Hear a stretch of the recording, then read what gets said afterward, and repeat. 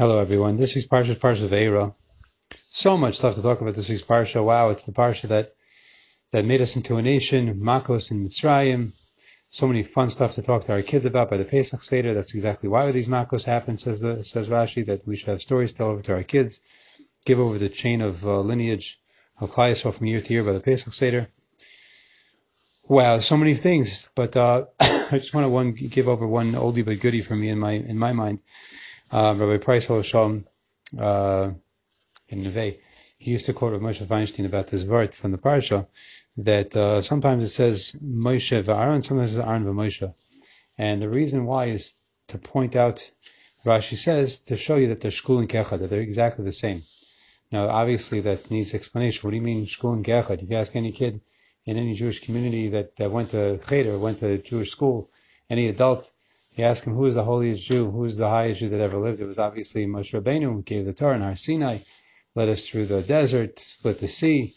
Wow, Moshe Rabbeinu, the Torah himself testifies at the end of the Torah that Ein Kam Kisrael Moshe, there's nobody else like the level of Moshe Rabbeinu. So how could Rashi tell us that the pshat is that Ahron and Moshe and Ahron, they're shkul and kechad? So the famous word on this, where Moshe Feinstein says, is to show you that the fact that a person achieves more in this world in terms of what it looks like an achievement is not a measure to measure yourself. You don't measure yourself against anybody else. You measure yourself against yourself. If you yourself know that you grew and you're trying as much as you can, that's the biggest thing you can achieve. Then you're on the level of Moshe Rabbeinu. Why? Because Hashem expects us to do our job in this world. The Baal Shem Tov was a famous vart that the day that you were born is the day that Hashem decided that the world cannot exist without you. We have to know that everybody reflects Hashem's light in their own special way. And no one can do what the other one can do.